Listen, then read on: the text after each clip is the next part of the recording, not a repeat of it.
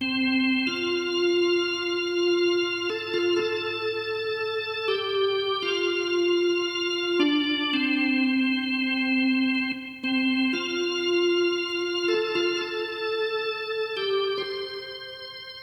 morning. You're listening to Brother Mark at the General Baptist Church, God's House of Prayer.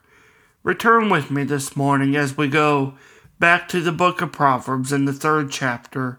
And this morning in our devotion, I'd like us to read, beginning in the 7th verse, we're going to read of fear and reverencing God. In Proverbs chapter 3, verse 7, the writer tells us, "Be not wise in thine own eyes.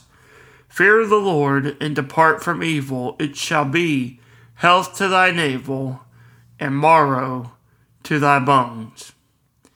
As we return to this scripture here in Proverbs, we see Solomon as he continues writing about trusting the Lord.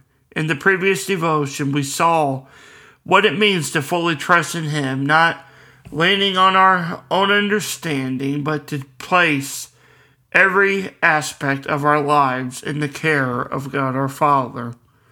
This can be a hard thing to do because we as human beings we are inherently prone to follow our own understanding and our own desires. We always want to do what we think is best, but more often than not, this leads us to trouble and ultimate failure.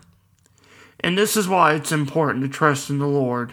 In these next 2 verses of the scriptures, we see the writer Solomon as he commends the people of God to be not wise in their own eyes or in one's own vain conceit, but to flee from those things that are evil. He tells them, and he tells us today as we read, to run from those things that are evil and bring trouble in the lives of believers. He says when we do this, it will be health to the navel and marrow to the bones. So what is so significant of this analogy? What is its significance? The navel is the port through which an unborn child receives nutrition through its mother while it's in the womb. The marrow in the bones is the manufacturing warehouse of the blood that gives life to the body, which the scriptures tells us is the containment of life itself in Leviticus chapter 17.